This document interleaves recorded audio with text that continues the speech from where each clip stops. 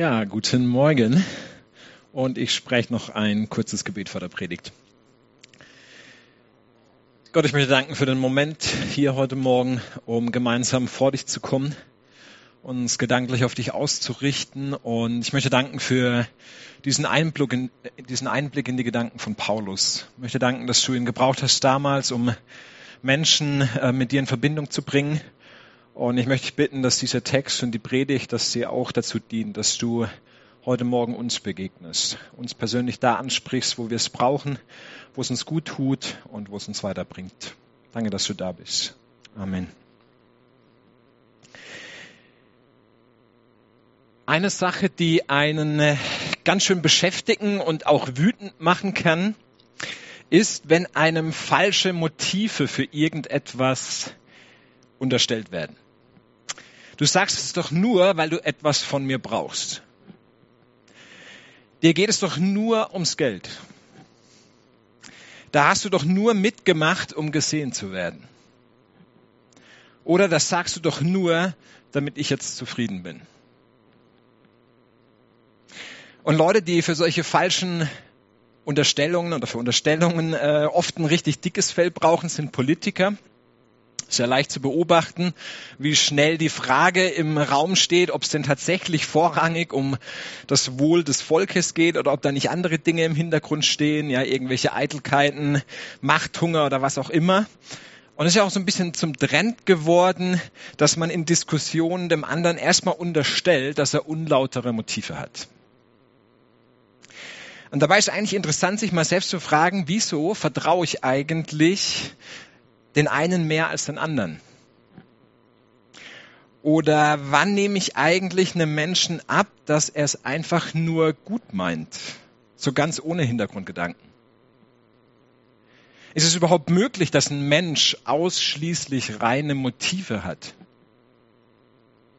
Wir leben ja nun mal so im Age of Suspicion und da geht man eben fast davon aus, dass wenn jemand besonders nett und freundlich zu einem ist, dass er einem was verkaufen will. Ich habe gedacht, so neu ist es alles gar nicht, dieses Thema. Wir haben eben 2 Abschnitte aus dem ersten Brief von Paulus an die Thessalonicher gehört. Letzte Woche haben wir mit einer neuen Predigtserie zu diesem ersten Thessalonicher Brief begonnen und heute geht es eben weiter mit diesen beiden Texten aus dem 2. und 3. Kapitel. Das ist der erste Brief, den Paulus an eine Gemeinde geschrieben hat, zumindest wissen wir von keinem früheren, und damit auch das erste Schriftstück dieser neuen Bewegung, die da aus dem Judentum entstanden ist. Und da ist natürlich spannend, was sind so die ersten Themen? Was ist das, was in diesem ersten Brief aus dieser Bewegung, was steckt da drin in diesem Brief? Und wir merken ja schon, Paulus wird hier im ersten Textabschnitt sehr persönlich. Dieser rechtfertigende Ton fällt auf, wir wollen doch niemand irreführen und wir wollen doch niemand betrügen. Aber hat es jemand behauptet? Das kann schon sehr gut sein, dass das jemand behauptet hat, dass Paulus und seine Kollegen da irgendwelche Hintergrundgedanken hatten.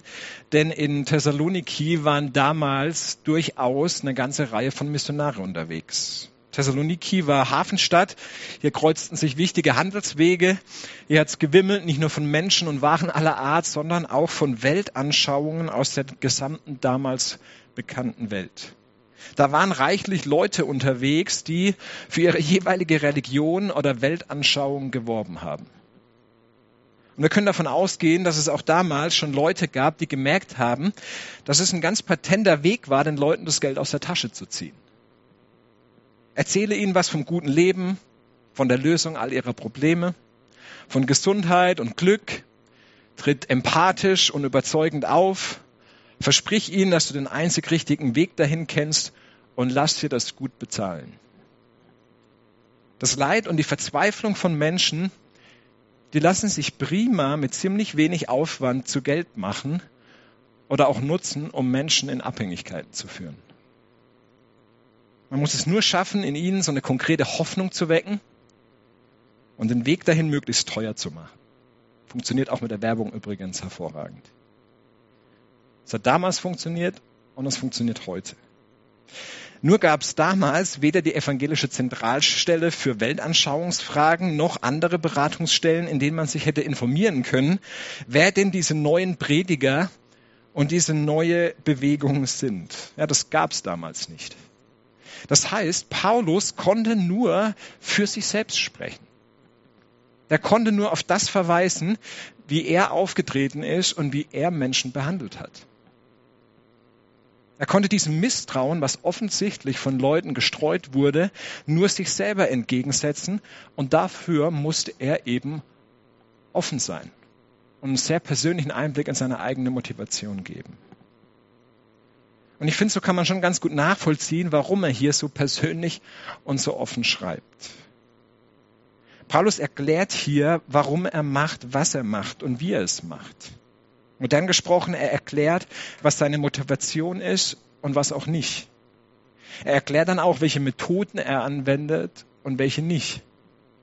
Und schließlich spricht er noch davon, welches Ziel das Ganze haben soll, also wie sich das auf die Menschen auswirkt, die sich da zur Gemeinde in Thessaloniki zusammengeschlossen hatten. Man kann sich ja zu Recht fragen, warum macht Paulus das, was er macht? Warum tut er sich das an, sich beschimpfen zu lassen und misshandeln zu lassen, wie es hier am Anfang beschreibt. Und das war ja gerade mal erst der Anfang von dem, was er erlebt hat. Der wusste ja noch gar nicht, was später noch alles auf ihn zukommt und was er da noch so im Laufe seiner Tätigkeit alles erleben wird. Er wird nämlich tatsächlich noch mehrmals ins Gefängnis geworfen, wird ausgepeitscht, sogar einmal gesteinigt. Er leidet Schiffbruch und jetzt mal Originalton Paulus im 2. Korintherbrief. Er erleidet Gefahren durch reißende Flüsse, Gefahren durch Wegelagerer, Gefahren durch Menschen aus meinem eigenen Volk, Gefahren durch Menschen aus anderen Völkern, Gefahren in den Städten, Gefahren in der Wüste, Gefahren auf hoher See, Gefahren durch Leute, die sich als meine Geschwister ausgaben. Und weiter musste er oft ohne Schlaf auskommen, litt Hunger und Durst, wurde häufig zum Fasten gezwungen, er trug bittere Kälte und hatte nichts anzuziehen. So beschreibt er das im 2. Korintherbrief. Das ist einer seiner letzten Briefe.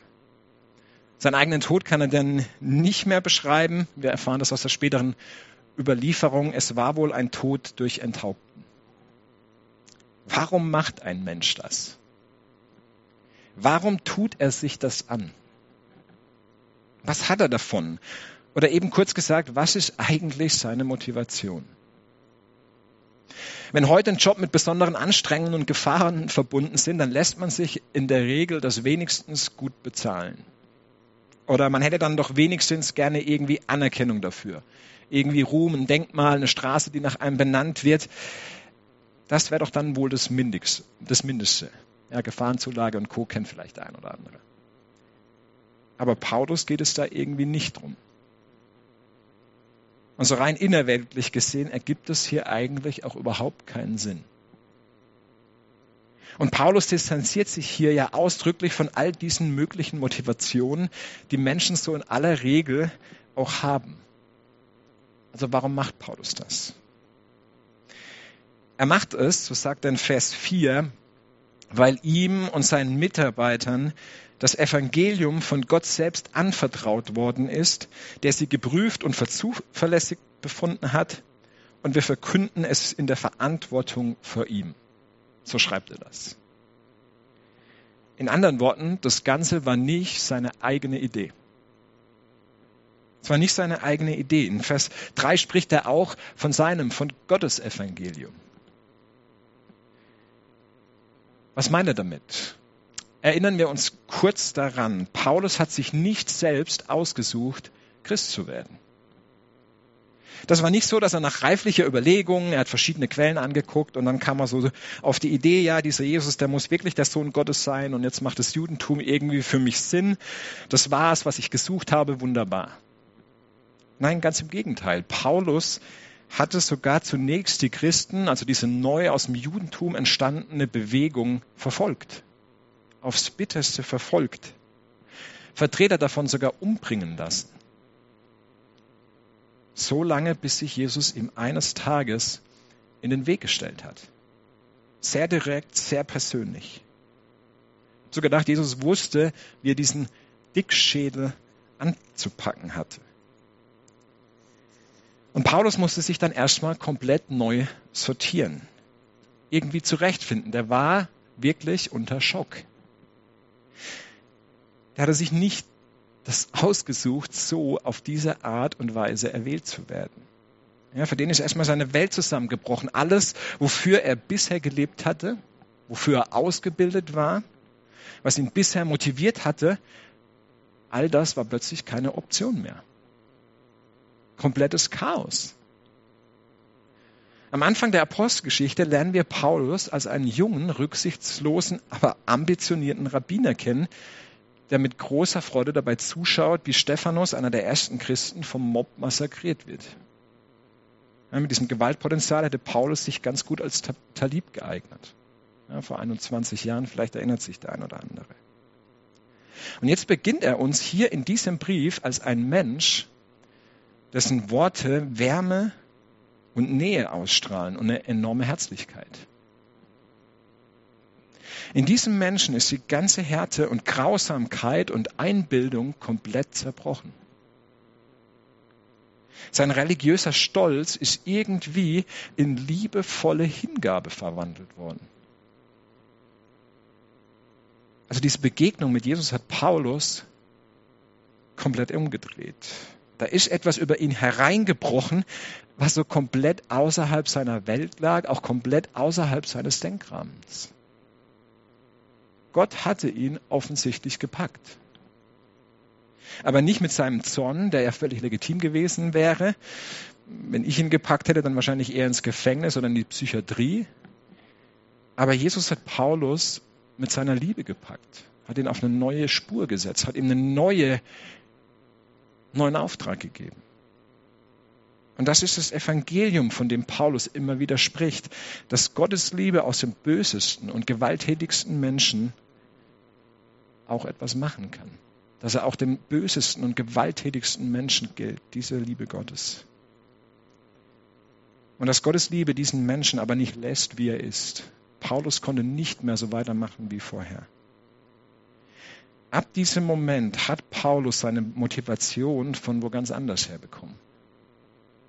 Ihm war klar, dass er sich das nicht selber ausgesucht hat, sondern dass Gott ihn bewusst ausgewählt und befähigt hat, um das zu machen, was er da machte. Ja, herumreisen, predigen, mit Menschen debattieren, Menschen das Evangelium bringen. Er hat fortan sein Leben eben in der Verantwortung vor diesem Gott, der da plötzlich in seinem Leben aufgetaucht ist, um sein Leben in Verantwortung vor ihm zu führen. Und er hat den Wunsch gehabt, jetzt diesem Gott zu gefallen und niemandem sonst. Und der Grund ist ganz einfach, dass er hier einer Qualität von Liebe begegnet, die neu für ihn war und die anders war. Und natürlich wirkt sich das dann auch auf seine Methoden aus, die er anwendet. Er erklärt dann sehr ausführlich, welche er nicht anwendet, nicht Irreführung, nicht Betrug, nicht Schmeicheleien. Und besonders spannend finde ich dann die Aussage, dass er nicht mal sein Gewicht als Rabbiner und Apostel in den Ring wirft. Ja, die neue Genfer Übersetzung übersetzt hiermit, wir haben nicht von unserer Autorität als Apostel Christi vollen Gebrauch gemacht. Ehrlich gesagt gefällt mir die Übersetzung nicht so gut, denn Autorität ist eigentlich ein positiver Begriff und auch genau das, was Paulus hier auch ausstrahlt. Nein, was hier eher gemeint ist, dass Paulus nicht als derjenige auftritt, der hier ex cathedra so vom hohen Ross predigt, ja, ich, der Apostel Christi, sage euch, wie es funktioniert, so und nicht anders. Nein, Paulus ist diesen Menschen auf Augenhöhe begegnet. Er versteht sich als einer von ihnen mit den gleichen Erfahrungen, mit ähnlichen Bedürfnissen, mit gleichen Lebensthemen. Aber eben mit dieser Erfahrung, dass Gott in sein Leben hineingesprochen hat. Und dann ergänzt er hier und sagt noch, dass sie zu den Leuten dort waren wie eine Mutter zu ihren Kindern. Ihren kleinen Kindern. Also besonders nah und liebevoll. Ja, der Begriff Mutter ist auch der Begriff für Amme, also eine stillende Mutter. Und das ist ein sehr beeindruckendes Bild. Ja, der große Apostel männliche Apostel Paulus, der sich mit einer Mutter vergleicht, die das Kind an der Brust hat und betüttelt.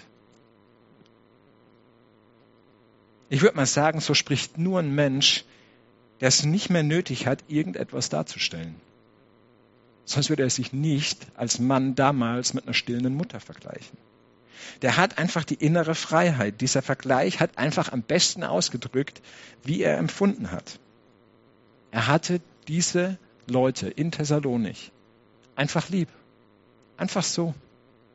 Um ihretwillen. Und er wünscht sich nur das Beste für sie. Egal, was es ihn selbst kostet. Ja, bedingungslose Mutterliebe. Und ein paar Verse weiter kommt dann auch noch der Vergleich mit der Vaterliebe, die ermahnt und ermutigt und einen ins Leben begleitet. Irgendwie interessant, Paulus hatte keine eigenen Kinder.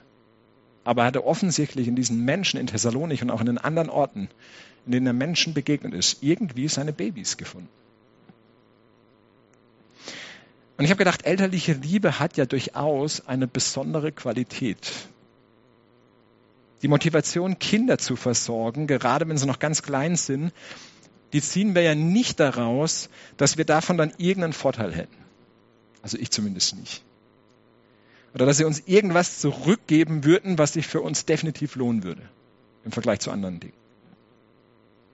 Wir schlagen uns mit Babys die Nächte um die Ohren, wenn sie nicht schlafen können. Wir tragen sie stundenlang brüllend durch die Wohnung, wenn sie Zahnweh haben. Wir putzen ihnen den Hintern, lassen uns voll sabbern und halten dann auch noch die ganzen Trotzausfälle irgendwie durch. Wir investieren uns rund um die Uhr in diese Kleinen und wissen genau, die werden sich später noch nicht mal daran erinnern können, dass wir das getan haben. Ja, dass wir hier rund um die Uhr, manchmal todmüde, einfach nur für sie da sind. Die werden sich nie angemessen dafür revanchieren. Wie denn auch? Ja, es wäre ein absolut absurder Gedanke, zu sagen, sie müssen sich revanchieren. Kinder geben uns nie das zurück, was wir in sie investieren. Aber was natürlich auch klar ist, dass unsere Eltern früher mal genauso grenzenlos in uns investiert haben. Als wir klein waren und nur am Sabbern waren. Wir wissen es bloß oft nicht mehr. Aber so geht es dann doch irgendwie auf. Wir haben schon unendlich viel mitbekommen früher und jetzt sind wir sozusagen an der Reihe, das weiterzugeben. Und das ist wirklich ein tolles Bild dafür, wie das auch mit Gottes Liebe funktioniert. Wir haben von Gott unendlich viel empfangen. Gott hat uns so viel mitgegeben und uns befähigt von sich aus. Es war seine Idee, seine Motivation, seine Initiative. Und davon dürfen wir weitergeben. Und sind nicht darauf angewiesen, dass von anderen irgendetwas zurückkommt. Unsere Motivation muss nicht darin bestehen, möglichst viel Gewinn rauszuholen. Sei es finanziell, ideell, sondern diese Motivation, die liegt tatsächlich außerhalb von uns. Ja, der Rahmen ist ein viel größerer. Da ist ein Gott, der außerhalb unserer Welt steht und deshalb auch dieses Ziel jenseits des Endes unserer Welt, das Paulus hier im 1. Thessalonicher Brief immer wieder anspricht. Ja, dass das nach dem Tod noch etwas kommt. Und dass es das ist, auf das wir zugehen, dass es das ist, was eigentlich zählt, nämlich an seinem Reich und an seiner Herrlichkeit teilzuhaben.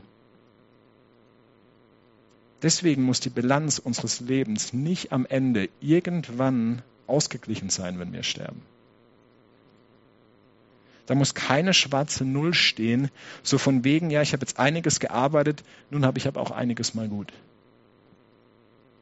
Oder ich investiere jetzt nur Zeit und Energie in eine Sache, wenn dann auch konkret was für mich rumkommt. Ich engagiere mich nur ehrenamtlich, wenn sich das dann auch in meinem Lebenslauf irgendwie verarbeiten lässt. Ich helfe gern mal in einem sozialen Projekt mit, Hauptsache es gibt dann auch schöne Fotos, die ich online stellen kann. Das ist nicht die Definition von christlicher Liebe. Christliche Liebe sieht den anderen einfach nur um dessen Willen. Diese Art von Liebe will dem anderen das Beste und überlegt gar nicht, welchen Vorteil man selber davon haben könnte.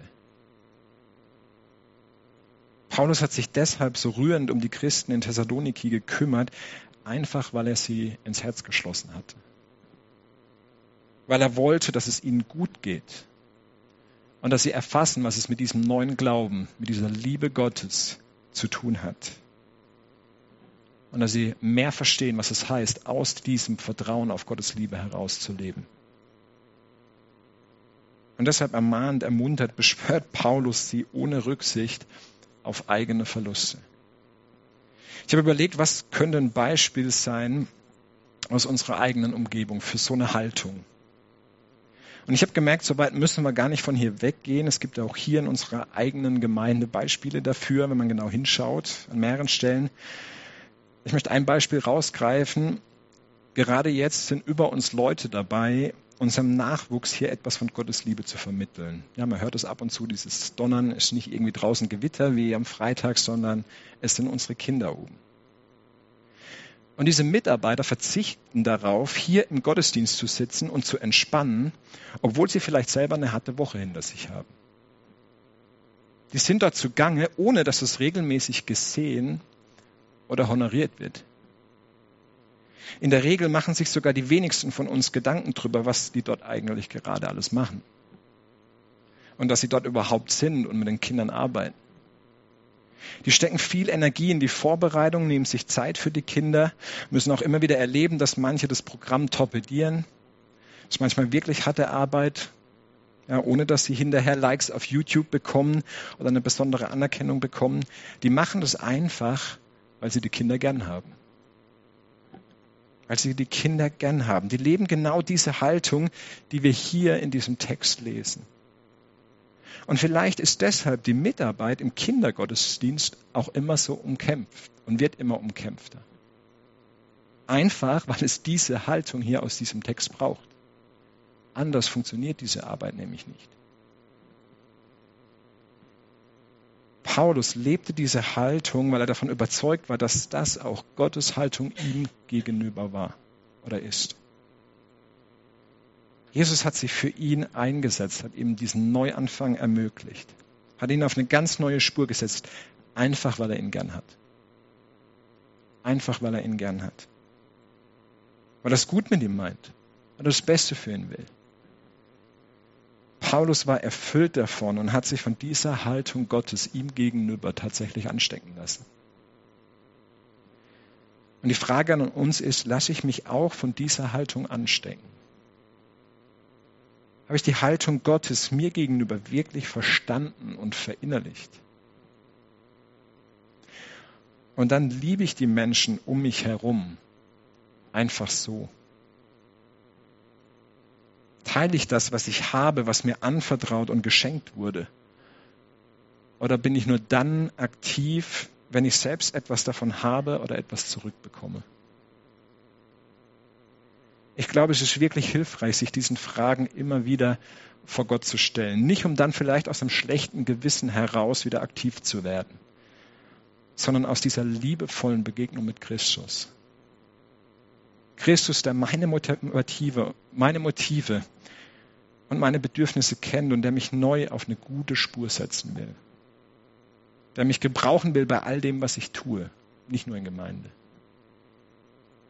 Der liebevoll für mich da ist in erfolgreichen und glücklichen Zeiten, aber auch wenn ich scheitere oder mit meiner Energie am Ende bin. Eine Haltung der Liebe entsteht bei ihm, in der Begegnung mit ihm. Und damit kommen wir noch zu einem letzten Gedanken aus unserem Text, den ich glaube von diesem Konzept der göttlichen Liebe heraus, die übernatürlichen Ursprungs ist dann auch das Konzept der Heiligkeit zu begreifen, das am Ende dann in unserem Text noch angesprochen wird. Da heißt, wir sollen eines Tages in Heiligkeit vor Gott treten können, mit nichts mehr an uns, was Tadel verdient. Und bei dem Begriff Heiligkeit, da tauchen ja bei vielen Leuten ganz komische Bilder im Kopf auf. Heiligung, das kennt man im Allgemeinen so als das Kleingedruckte, das präsentiert wird, wenn man sich dann zum Christentum bekehrt hat und sich einer Gemeinde angeschlossen hat.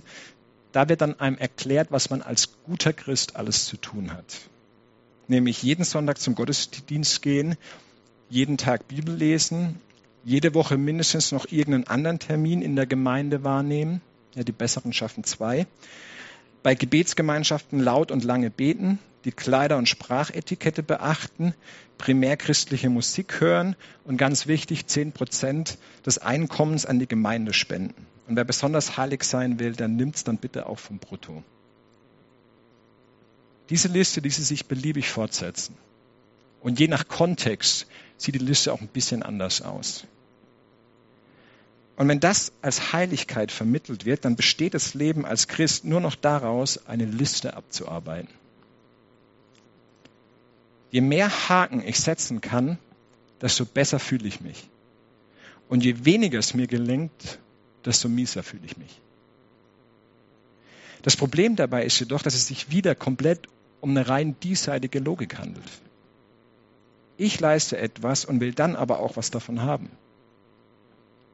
In diesem Fall die Genugtuung, dass ich vielleicht ein guter Christ bin, dass mein schlechtes Gewissen beruhigt ist oder dass ich dazugehören darf. Und einigen gelingt es besser als anderen, aber mein Eindruck ist, dass es den meisten ehrlich gesagt nicht so gut gelingt. Und deshalb finde ich es eigentlich ziemlich erstaunlich, dass sich dieses Konzept trotzdem so hartnäckig hält. Was bedeutet Heiligkeit? Erstmal muss ich sagen, ich weiß es auch nicht ganz genau, weil einfach sehr viele Aspekte bei diesem Begriff zusammenkommen und sich das nicht einfach in 3 Sätzen erklären lässt.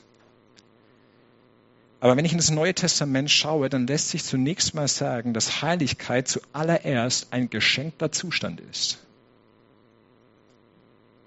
Ein geschenkter Zustand. Und das deckt sich auch mit dem, was Paulus erfahren hat. Heiligkeit ist etwas, was sich nicht selbst erzeugen lässt. Heilig sein bedeutet von Gott berufen sein, auserwählt sein, zu ihm gehören. Wenn etwas heilig ist, dann gehört es zu Gott, denn er ist der Heilige. Und auch Jesus Christus wird als der Heilige im Neuen Testament erkannt.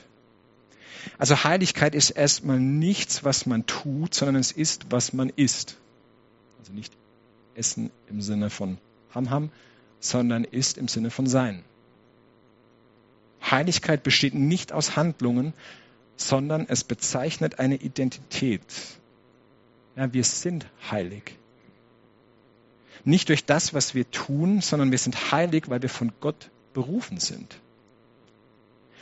Und dass Gott jetzt nicht ausschließlich die Netten und Sympathischen oder vielleicht die Disziplinierten beruft, das sehen wir überdeutlich gerade auch in Paulus.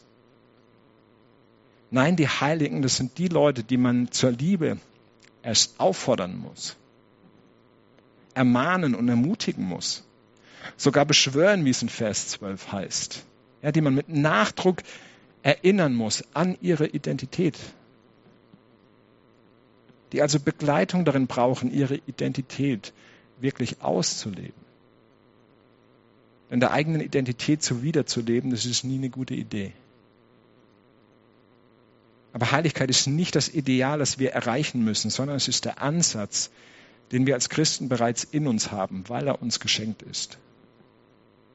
Heilige sind wir, weil wir diese ganz neue Qualität von Liebe erfahren haben, wie sie uns in Jesus Christus begegnet. Und weil wir deshalb unser Leben nicht so weiterführen können wie bisher. Und deshalb spricht interessanterweise Paulus am Ende des Briefes nochmal den Thessalonichern Folgendes zu. Er selbst, der Gott des Friedens, heilige euch ganz und gar und bewahre euren Geist, eure Seele und euren Leib unversehrt, damit ihr ohne Tadel seid bei der Ankunft unseres Herrn Jesus Christus. Gott, der euch beruft, ist treu. Er wird es tun.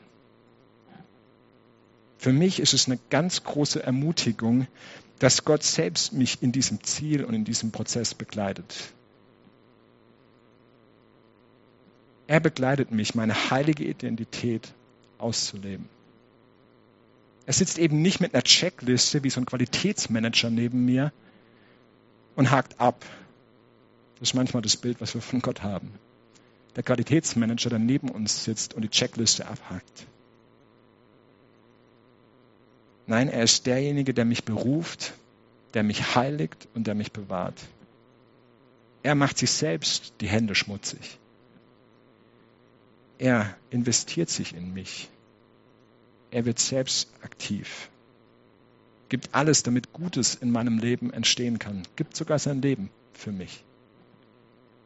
Er zeichnet sich in mein Leben hinein, weil er der Heilige ist und möchte, dass wir Anteil an ihm und an seiner Heiligkeit haben. Und daran knüpft dann auch noch der letzte Gedanke an. Das Heilige hat in der Bibel nämlich unter anderem noch einen weiteren Aspekt, den ich sehr wichtig finde. Heilig heißt einerseits abgesondert, also anders als die Gott nicht kennen. Das ist der Aspekt, den die meisten von uns schon kennengelernt haben. Der ist auch nicht ganz verkehrt. Christen sind anders. Doch andersartig muss eben nicht bedeuten, dass wir irgendwie eigenartig oder fromme Sonderlinge werden. Hat man ja manchmal so ein bisschen den Eindruck, dass man das sein müsste. Nein, das Heilige, über das Heilige kommen Menschen in Berührung mit Gott. Das ist ein ganz wichtiges Prinzip in den biblischen Texten, auch schon im Alten Testament. Über das Heilige kommen Menschen in Berührung mit Gott. Heilig bedeutet nicht nur trennend, sondern gleichzeitig hat diese Heiligkeit einen Beziehungsaspekt. Einen Beziehungsaspekt. Und demnach sind Heilige die Menschen, durch die andere Menschen in Berührung mit Gott kommen können. Das Heilige ist nicht etwas in uns, was schnell von außen verunreinigt würde, sondern umgekehrt, unsere Heiligkeit strahlt nach außen auf andere ab. Und deshalb kann Paulus im 1. Korintherbrief auch sagen, dass ein nichtchristlicher Ehepartner durch einen christlichen Partner geheiligt ist. Und auch die Kinder. Das steht da so. 1. Korinther 7,14. Da steht nichts davon, dass ein Nichtchrist den Christen vom Glauben abbringt. Das heißt, wir müssen uns auch nicht aus der Welt rausziehen, um nicht von ihr beschmutzt zu werden, sondern im Gegenteil, wir sind berufen, unsere Heiligkeit, unsere Identität als Christen in dieser Welt auszuleben und sie eben dort einzubringen, wo wir sind, wo wir arbeiten, wo wir leben, wo wir im Verein unterwegs sind. Und das soll eben vorrangig dadurch geschehen, dass wir diese neue Qualität von bedingungsloser Liebe leben, die frei ist von Hintergedanken und die nicht den eigenen Profit sucht. Diese besondere Liebe ist sozusagen das Kernmerkmal eines Christen. Nicht der Gottesdienstbesuch, nicht das tägliche Bibellesen, sondern diese besondere Qualität von Liebe in Bezug auf die Menschen um uns herum. Jesus selbst sagt in Johannes 13, Vers 35, an eurer Liebe zueinander werden alle erkennen, dass ihr meine Jünger seid. Das ist das Hauptmerkmal. An dieser Liebe, die weiß, dass das Leben hier noch längst nicht alles ist. Dass es nicht um den eigenen Ruf und die eigene Bequemlichkeit geht und auch nicht darum, dass wir hier auf der Erde das abgreifen, was uns zusteht, sondern dass es um etwas viel, viel Größeres geht. Dass wir von Gott geliebt und berufen sind. Und dass wir hier auf der Erde ein kleines bisschen von dem schon sichtbar werden lassen, was eines Tages ganz am Ende Wirklichkeit werden wird, wenn das Reich Gottes sichtbar anbricht. Da habe ich letzte Woche länger darüber gesprochen. Ich beende die Predigt mit einem kurzen Zitat von Kurt Marti, das ganz gut zusammenfasst, was ich versucht habe zu sagen. Kurt Marti war ein Schweizer Pfarrer und Schriftsteller. Er ist 2017 gestorben und er hat eben Folgendes geschrieben. Gott ist die Liebe. Zitat aus dem 1. Johannesbrief. Dieser Satz ist ja ein so ungeheurer Widerspruch zu dem, was heute passiert in der Welt, zu dem, was wir tatsächlich denken und tun, dass er für mich zu einer Herausforderung wird. Amen.